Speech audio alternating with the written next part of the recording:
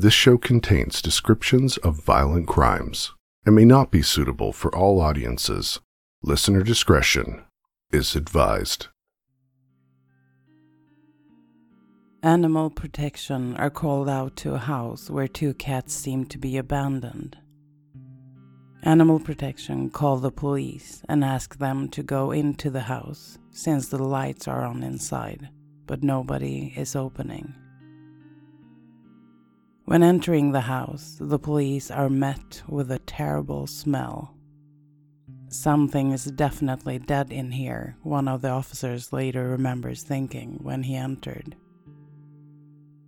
But they don't find the woman living there, and they conclude that the smell must be from the cats that had been able to go in and out of the house as they wished.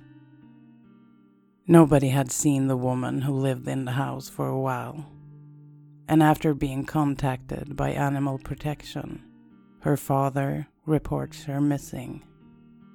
About 2 weeks later, the police returned to the house, this time bringing a canine unit. One of the dogs immediately alerted his handler to a large pile of wood and junk inside the boiling room. The missing woman was now found.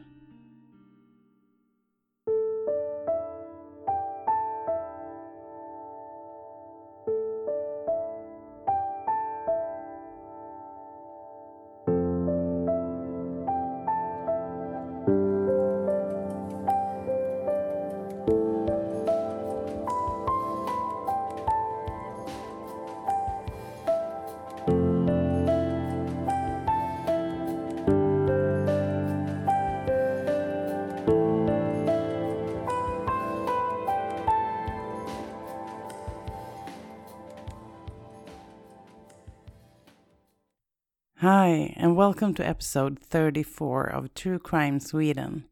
I am your host, Pernilla. The disclaimer you hear in the beginning is read by Tyler Allen from the Minds of Madness podcast.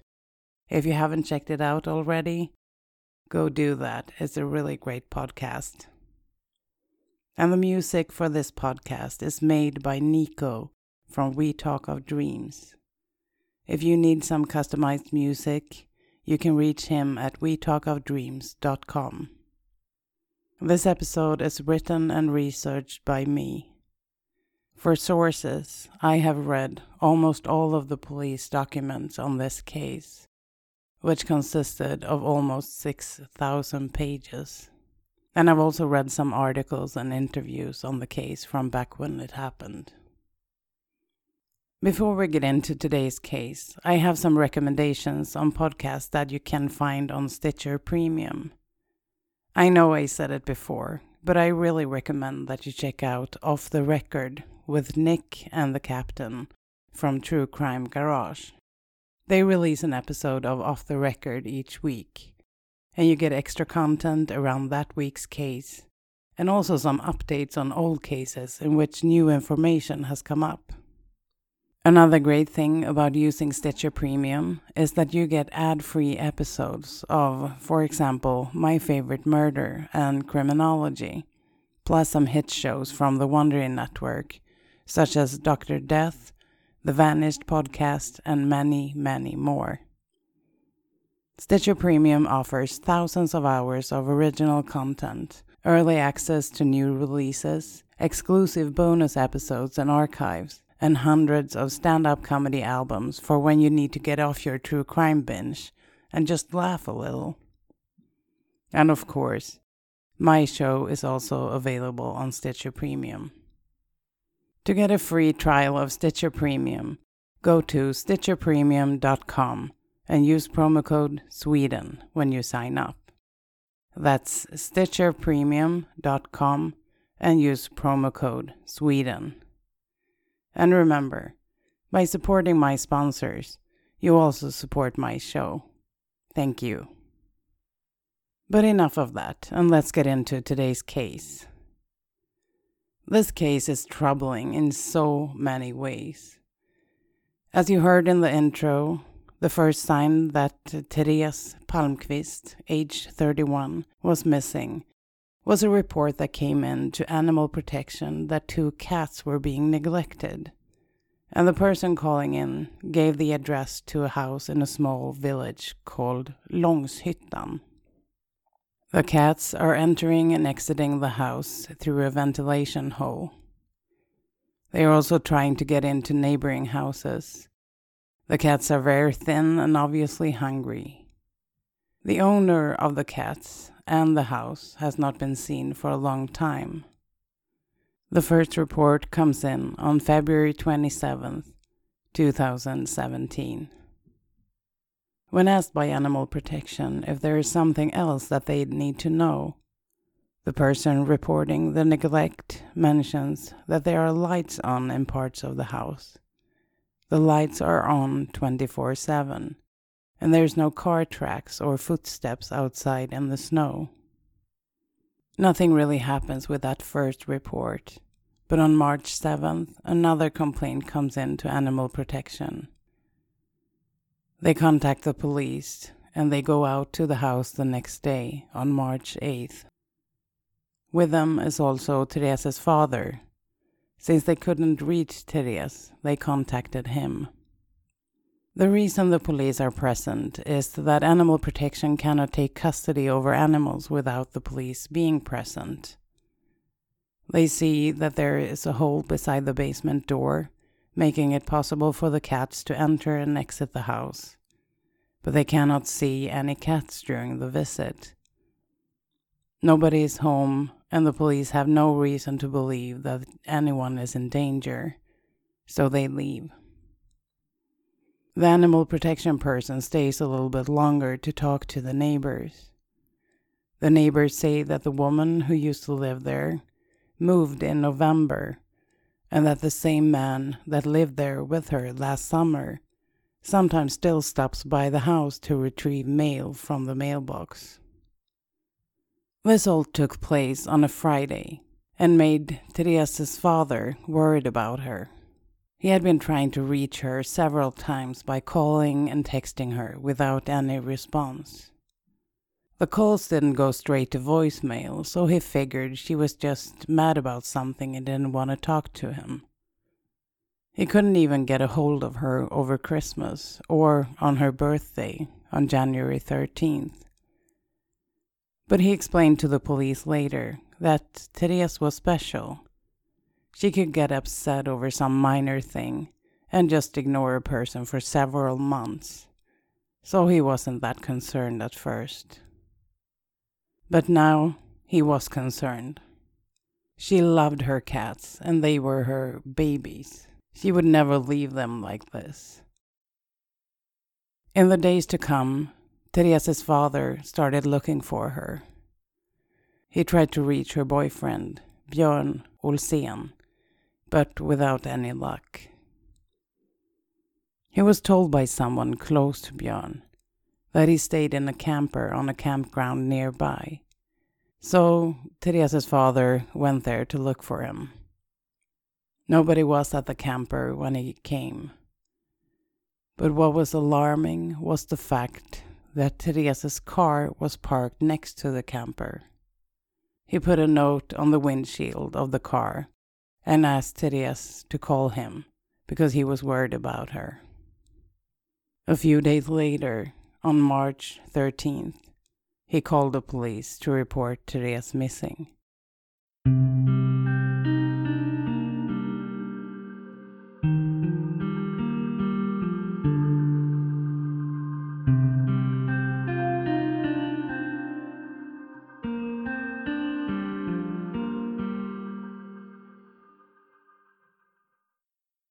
He starts out the call by telling the police officer who takes the call who he is, and then he says there might be a problem because they cannot get a hold of their daughter.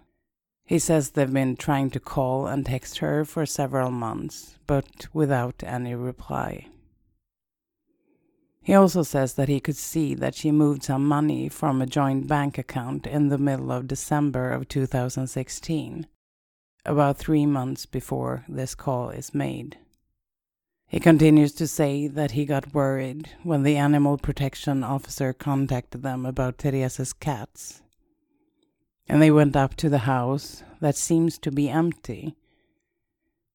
Therese treats the cats as her babies, he says to the officer, and she would never leave them unattended. When asked if it's unusual for Therese not to answer her texts and calls, her father says that she is a complicated person, that she sometimes gets mad about some little thing that isn't obvious to him, and then she ignores him for a while. But he is concerned that he isn't getting any response at all for this long. The officer says that they are going to look into it right away. Therese is born in 1986. And that means she is 31 years old at the time she was reported missing. When police go to the house later that day, March 13th, 2017, they decide to go inside and look. In Sweden, police officers are allowed to enter a house or a building without a warrant if they suspect that someone might be endangered. In Sweden, it's called fara I dröjsmål, and loosely translated it means danger in delay. So the police officers enter the house by prying open the door in the basement. When entering, the smell they are met by makes them both think that the missing woman is probably dead in the house. They walk through the house to look for her, but they cannot find anything. Even though it smells awful in there, they think that the smell might come from the cat urine and feces, and also maybe from dead rats or something like that. There is cat food in a bowl in the kitchen, and in the bathroom there is another bowl in a sink that water is dripping into, so it seems like someone is caring for the cats after all. Then they look inside the refrigerator, and the date stamps on the milk cartons are from February. The computer is on, and Facebook is open, and a chat with a male friend of Therese's is also open. The male friend, let's call him Peter, says on November 25th at 1:45 p.m. "Don't know if you got my text. I wonder when I can come over with my car." Therese replies, "Oh, right. We don't really know. Kind of busy right now." Peter replies, "Okay, then I just call the shop instead. How's everything going?" Therese replies, "Everything is fine," and a smiley. Peter then sends several smileys and hearts and stuff back to her, but he doesn't get a reply. That's the end of the conversation.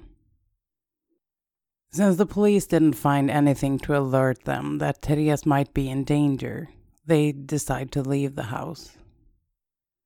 Another interesting thing that Therese's father mentions to the police when he talks to them on March 13th is that he talked to Therese's boyfriend, Björn Olsén's brother, Thomas Olsén.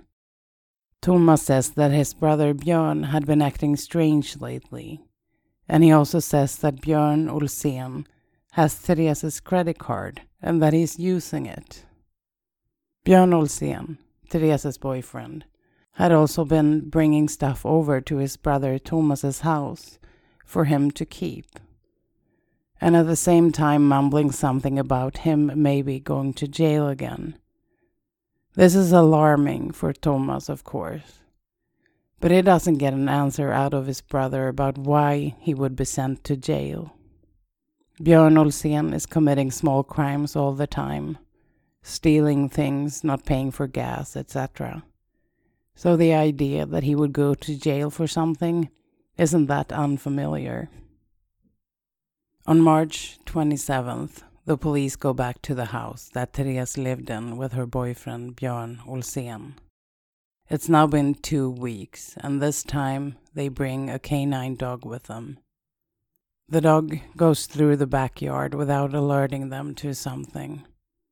But when entering the house, the dog immediately goes down to the basement and goes into the boiler room to a large pile of wood and trash. And then the dog alerts his handler. The handler moves some of the logs and are able to see some red hair and a part of an arm. They back out and call in the forensic team. Therese was now found.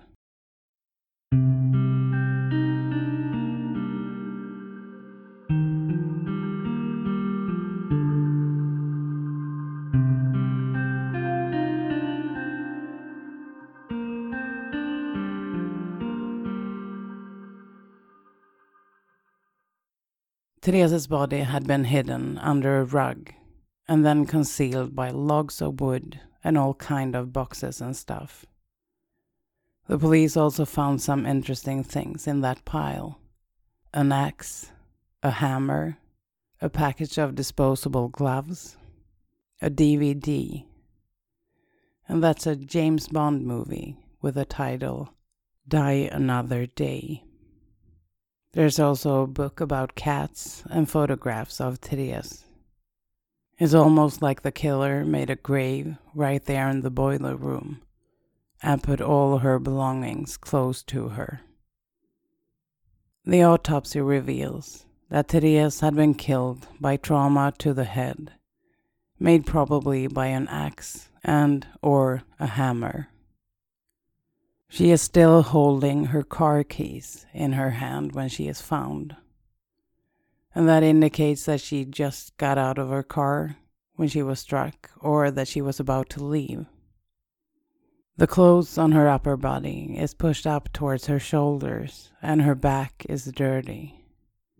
That indicates that she was dragged by her feet from the place she was attacked to the place she was found.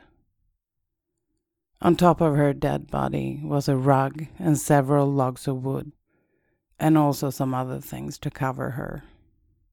A towel is placed over her head, which indicates that the perpetrator didn't want to see her face or her wounds, and that suggests it was a person close to her. When going through the house, the forensic team find a lot of different things that are interesting to the investigation. A calendar on the wall in the kitchen is helping them try to figure out the last day Therese was alive. Every day is marked off with a line through the date, but the last marked off day is November 19th, 2016. Another interesting thing is that in the calendar there are 11 small skulls drawn. Between every skull there is between 25 and 29 days. There's nothing said about this in the police document, but I have my own thoughts on this. Almost every woman I know marks somewhere in their calendar when they get their period. Today a lot of people use apps for this purpose, but some still use calendars, and back in the days I always marked the start of my period each month in my calendar. My thought is that maybe Therese tried to get pregnant, and that is why she made a small skull in her calendar every time she got her period, like as if to say it didn't work out this month either. The reason for me thinking this is that the last skull was on October 27th, that is 24 days before November 19th, which seems to be the last day she was alive. There is also a note found taped to her computer screen with an appointment to the midwives scheduled for November 23rd at 2 p.m. She never showed up for that appointment. She had been dead for 3 days by then. When the police contact the midwife's office to ask about Therese's appointment, they tell the police that she booked an appointment to get tested for STDs and also to get a pap smear test done. The midwife made a comment in the booking that the patient had no signs that pointed to an STD. But what if she suspected that she was pregnant and she told Björn about it, and that made him snap and kill her. I have no proofs of this theory, but the thought is intriguing. Or maybe she suspected him of cheating. Or maybe she had been with someone else. There are so many unanswered questions here. But let's go back to the house, where several more notes are found. She wrote down her thoughts and feelings all the time, it seems. One note has several things listed. It goes like this: lied, manipulated me, stole money for drugs, kicked me, threw me out, said nasty things, used me, has secrets, ignores me, and in the bottom of the list it says, equals, doesn't respect me. To understand Therese better, let's look into her background a bit. Therese Palmkvist is born on January 13th, 1986. She grew up with a mother and a father and a younger brother named Karl in the village of Leksboda in Dalarna in the middle of Sweden. When she was in 6th grade, she had surgery on her back because of scoliosis. In middle school and high school, she had mostly male friends. She didn't really get to be a part of the girls' group in school. Her parents divorced when she was about 17 years old, but she had already moved out by then to attend school in another town. Her mother describes how she had anger issues during both her upbringing and her adult life. She went through a psychological evaluation when she was 16, but she was never diagnosed with anything. At the time of Therese's murder, she hadn't been in contact with her mother or her brother for about 3 years. The reason for this was her temper and her anger issues. The mother finally had enough and decided not to contact her anymore. Therese worked different jobs over the years. For a while, she worked with caring for the elderly, and she also had her own company selling different hair products. But by the time she got murdered, she was working as a freelance translator, translating user manuals and similar documents from English to Swedish, and the other way around. Therese met Björn Olsen when she was just 7 years old. They were in the same class in school from grade 1 through 6. After that, Therese changed schools, but they had sporadic contact over the years. And in the end of 2015, they became a couple. Therese is described by her friends and family as a very special person. She had a hard time with socializing with other people. She didn't understand how to interact with others in a normal manner. She also had a temper and could get furious at people over something others would consider nothing. The anger issues are what finally made her mother and brother step away from her. Therese was a very intelligent person. She was really good with computers, and she even had her own laboratory at home and made different hair products from scratch. But she doesn't have a lot of friends, and anyone who knew her describes her as special and a little odd.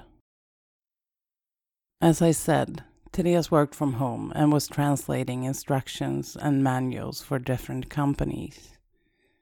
She had several small translation jobs pending at the time of her death with a company in Bulgaria.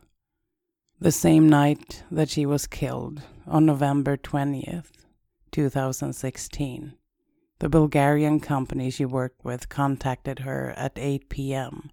and asked where the translation was. A couple of hours later, there was another email, again asking about the translation. After that, several emails are sent almost daily, begging her to contact them. At first, the tone in the emails are demanding and maybe a bit irritated. But after a couple of days, it's more like, Therese, are you okay? Did anything happen? Please let me know that you are okay, and so on. It's creepy reading these emails when knowing that she was lying dead in the house while the emails were being sent to her. It's also a little scary that a business partner missed her and were worried about her only a couple of days after her death. But her own family and friends didn't report her missing until March, 4 months after she died.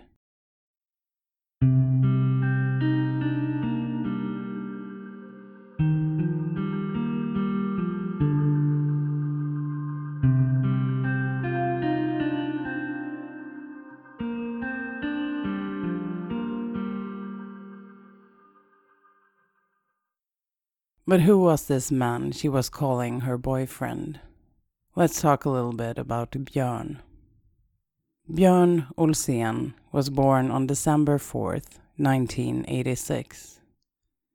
His biological mother abused both drugs and alcohol and had mental problems, and he lived alone with her during his first 3 years.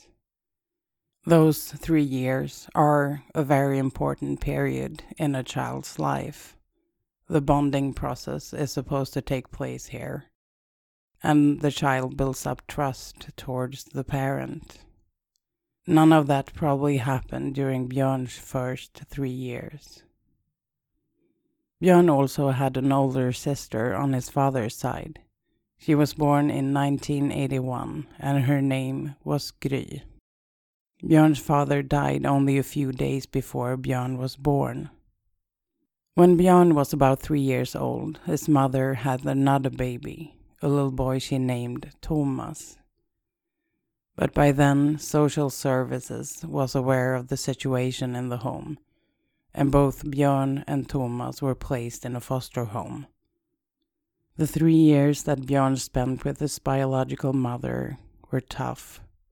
He was neglected and abused, and that created some deep scars in him. But moving to the foster family didn't make everything better, as one would hope. The boys were not treated well. They were disciplined in a harsher way than the family's biological kids, and they never felt that they were part of the family. But that wasn't all. They were also abused and beaten, and it took several years before social services realized that they were abused and moved them again. But this time the boys were separated and ended up in different homes. Björn's younger brother, Thomas, says in an interview with a newspaper called Expressen that he thinks the first 3 years with a biological mother had a real bad impact on Björn. He also says that the first foster family managed to embezzle a large amount of money from Björn's biological father's inheritance. Money that could have made things easier for Björn when he became an adult. But the police investigation shows that the money wasn't embezzled. Björn got the money when he turned 18.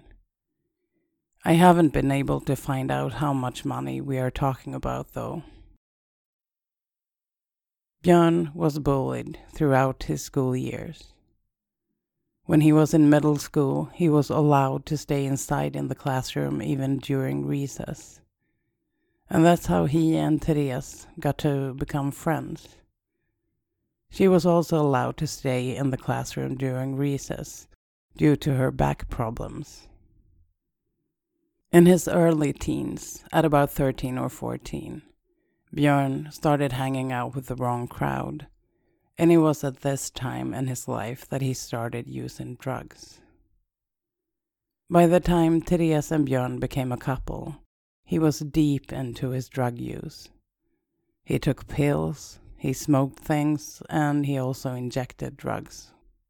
She somehow thought she could save him, bring back the sweet guy she used to know in school. Björn was also a violent person. He kicked and hit her several times. But she explained it away by saying that it wasn't him. It was the drugs talking. He was also very verbally abusing to her. In all her notes that was found in the house, and also in all the text messages retrieved from her friend Peter's phone, she always excuses his behavior. He was, of course, a wonderful partner between the abusive episodes. That is how an abusive relationship works. Well, let's make a timeline of the events around Therese's death and when she later was found. Therese was murdered on November 20th, 2016. That is what Björn later tells the police, and also what the police can conclude from the evidence. 3 days later, she is a no-show on the midwife appointment she had booked. On November 25th at 1:45 p.m., Therese's friend Peter wrote to her on Facebook Messenger. He said, "Don't know if you got my text. I wonder when I can come over with my car." Therese replies, "Oh, right. We don't really know. Kind of busy right now." Peter replies, "Okay, then I just call the shop instead. How's everything going?" Therese replies, "Everything is fine," and a smiley. But we know that that wasn't Therese who answered. It was Björn posing as her. And then on Christmas of 2016, she is contacted by her father and some friends. One of them is Peter. She doesn't answer her phone, but the phone seems to be turned on, since it doesn't go straight to voicemail. Several people text Merry Christmas to her, but no one gets a reply. On January 13th, 2017, on what was supposed to be Therese's 31st birthday, several people text her, and people also write congratulations on Facebook. No one gets a reply. On February 27th, Animal Protection get an anonymous tip about that the cats are being maltreated. On March 8th, they are contacted by another person who is worried about the cats. On March 9th, Therese's father, the police, and Animal Protection goes to the house without seeing the cats or anyone in the house. On March 13th, Therese is reported missing by her father. And also on March 13th, the police enter the house for the first time, noticing a foul smell, but without finding anything. On March 20th, Therese's father picks up the cats from the house, and on that day, the police consider Björn to be a person of interest in Therese's disappearance. But they haven't been able to locate Björn yet. On March 27th, the police are back at the house again. This time they brought dogs. One detective later says that they never planned to bring the dogs inside the house. They just brought them to do a search outside. But one of the dogs clearly showed his handler that he wanted to go inside the house. And when they did, he went straight to the boiler room and alerted his handler. And that is when the body was found.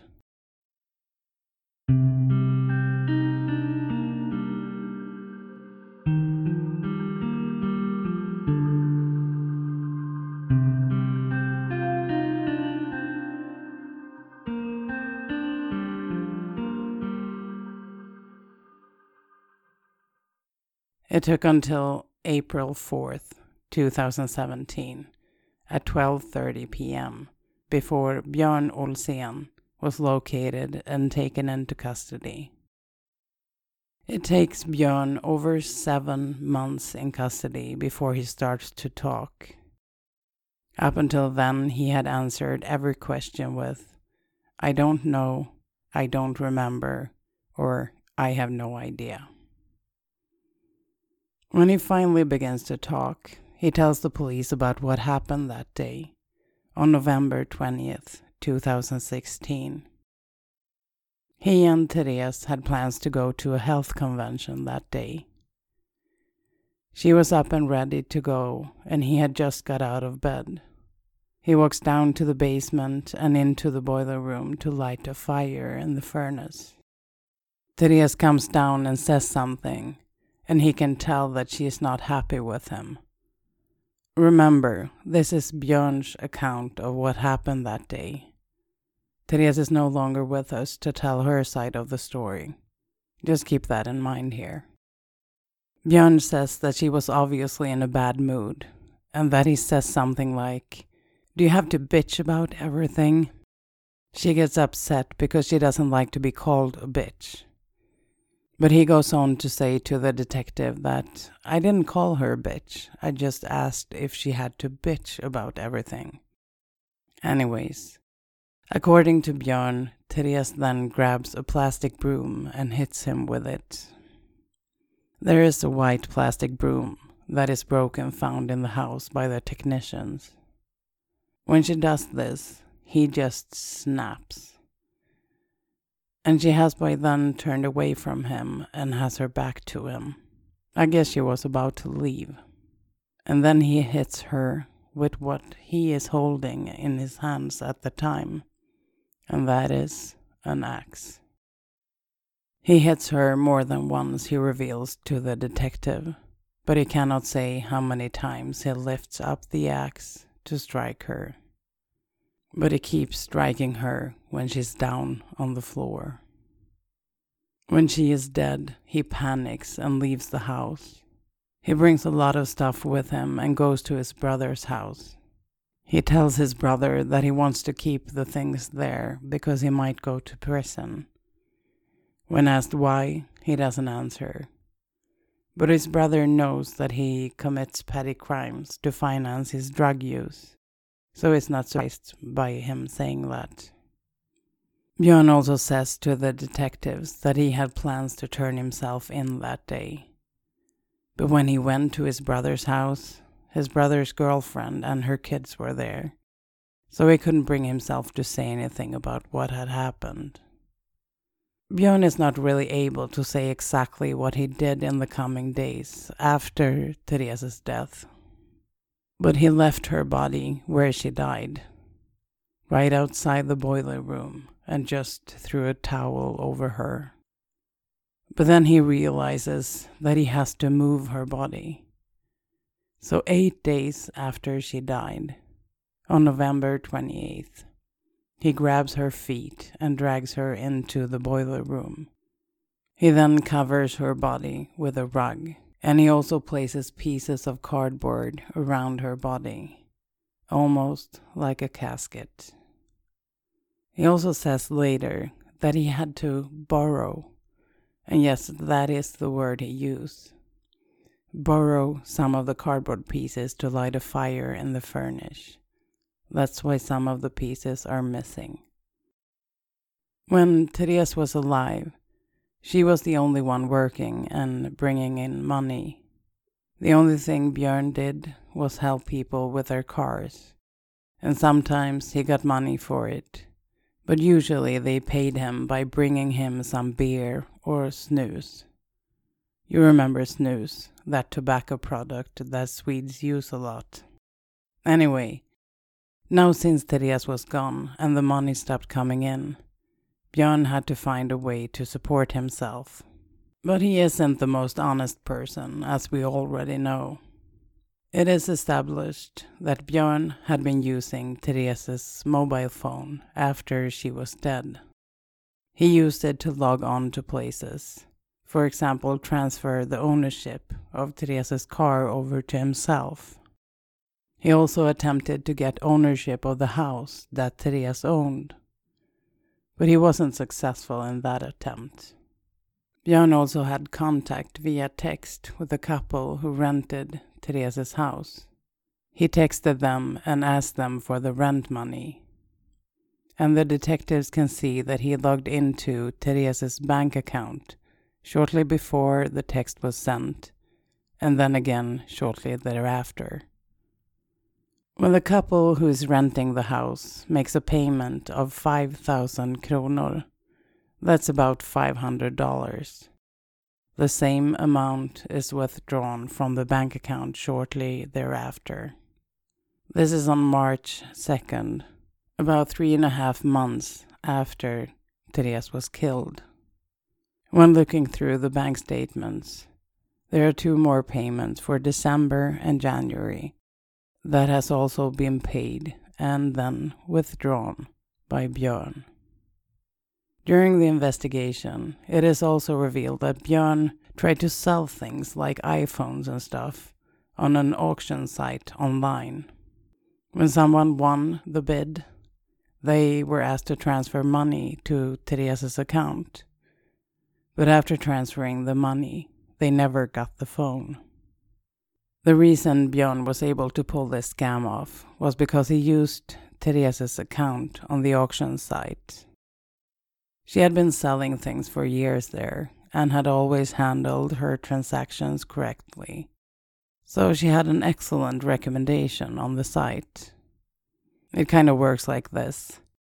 Every time you sell or buy something on the auction site, you can grade the buyer or the seller with up to 5 stars and also write a review. If a seller has excellent ratings, people trust that seller. And this is exactly what Björn used to pull his scam off. People trusted Therese's account, and Björn emailed with the buyers from Therese's email account, signing the emails with her name. The iPhone scam was done several times before the account on the auction site was closed down. So this is how Björn got his money after Therese was killed and no longer paid his bills. One other interesting thing that the police found when going through all the evidence was that on August 3rd, 2016, a request for approval of marriage was issued. It's a document you have to get before you can marry someone. The authorities make sure that both persons who wants to get married are not already married to someone else, or that they are not siblings, or in another way closely related to each other. On September 1st, Therese buys 2 silver rings in a jewelry store. The rings are made out of sterling silver and cost about $30 each. But they never got married.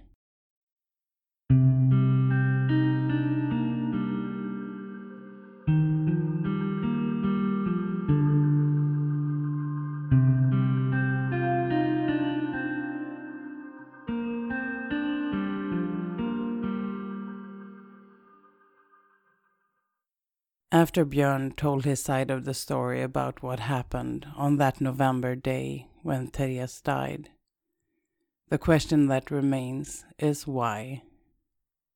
I guess we will never get a definite answer to that. But Björn says that he hadn't taken his medications that day, and that was why he lost his temper. And I just want to clarify that what he means by taking his medications has nothing to do with prescribed medications. He is talking about the drugs he used to self-medicate. The trial started in January of 2018, and during the trial, several things are revealed. One of the things that came out was that Björn had been abusive to a former girlfriend, and he even hit her in the head with an axe at one time. That time he used the non-sharp side of the axe, and she got a concussion but survived the attack. That relationship had been filled with violence and substance abuse on both sides. She said that she got beaten almost every day during the relationship. After all the evidence against Björn is presented, He is on February 23rd, 2018, sentenced of the second-degree murder of Therese Palmkvist to 16 years in prison. The reason he wasn't convicted of first-degree murder is that this wasn't premeditated. He never planned to kill her. It just happened in a state of rage. He should also pay 178,000 kronor. That's about $18,000 to Therese's family. Thank you so much for listening to Therese Palmkvist's story. Before we get over to the next segment, I want to thank the following new Patreons. Thank you to Hannah W., Bree K., Leslie S., and Jeanette K. Thank you so much for supporting the show on Patreon. And all of you out there, do you know that you can get the episodes ad-free on Patreon and at the same time support the show? Head over to patreon.com/truecrimesweden if you want to join. You can find me on Instagram, Facebook, and Twitter. Just search for True Crime Sweden. You can also join the True Crime Sweden discussion group on Facebook if you want to discuss the cases further. But now it's time to get over to the fun fact part of the podcast. Today I'm going to talk about something called Saturday candy, or as we say in Sweden, lördagsgodis. In the end of the 1950s, Sweden started introducing the Saturday candy thing to parents everywhere. The thought was that it should only be allowed for kids to eat candy once a week, and that should be on Saturdays. The reason for this, of course, was health issues, and also the fact that eating sweets ruin your teeth. Sweden had made an experiment between 1945 and 1955 in a southern city called Lund. The experiments had taken place at a mental hospital called Vipeholm. This whole experiment is so dark, and just reading about what they did to people back then, it's horrible. The Vipeholm Mental Hospital was a national hospital that took care of men who, and I quote now, were hard to handle, couldn't be educated, and feeble-minded or slow. The experiments consisted of two groups. One group just ate the regular food that was served in the hospital, while the other group were given special-made toffees that were really chewy and stayed in the mouth for a very, very long time. Of course, the group who was given candy all the time got serious problems with their teeth. This experiment, or study, had an important impact on tooth health and how caries occurs. But the way it was carried out got a lot of criticism later on. Today, there is an ethics committee that evaluates all experiments or studies before they get the go-ahead. Thank God for that. The people who were subjected to this experiment, their teeth either fell out or they got rotten. For most of them, this whole ordeal was really painful. If you ever had toothache, you know what I'm talking about. But anyway, that is how people started referring to Saturday candy. Still today, the kids get their Saturday candy. Most kids only get candy one day a week, and that's on Saturdays. Of course, there are exceptions, like when there's a birthday party on a Sunday or something. When my kids were younger, we always went to the store to buy candy on Saturdays. It was like the week's highlight. And after we had paid for the candy, they were allowed to eat one piece of candy right there in the store. The rest of the candy I ate. No, I'm just kidding. The rest of the candy they got to eat after dinner on Saturday night. Maybe I should mention that almost all grocery stores in Sweden have candy that you pick and mix yourself. It's not wrapped or in a bag or anything. You use a plastic spoon to get the candy that you like and put it in a candy bag. And then you pay by weighing your bag at the checkout. I love this way of buying candy. It means I don't have to get a whole bag of something that I just want 1 or 2 pieces of. The only downside of this is when you start filling your bag, it's like, oh, I'm just going to get a few of these and a few of those. And all of a sudden, your bag is full. You always end up buying more candy than you planned. All this talk about candy makes me realize that I have to go to the store tonight and get me some. Thank you so much for listening, and I hope to see you next time. Goodbye! Hej då!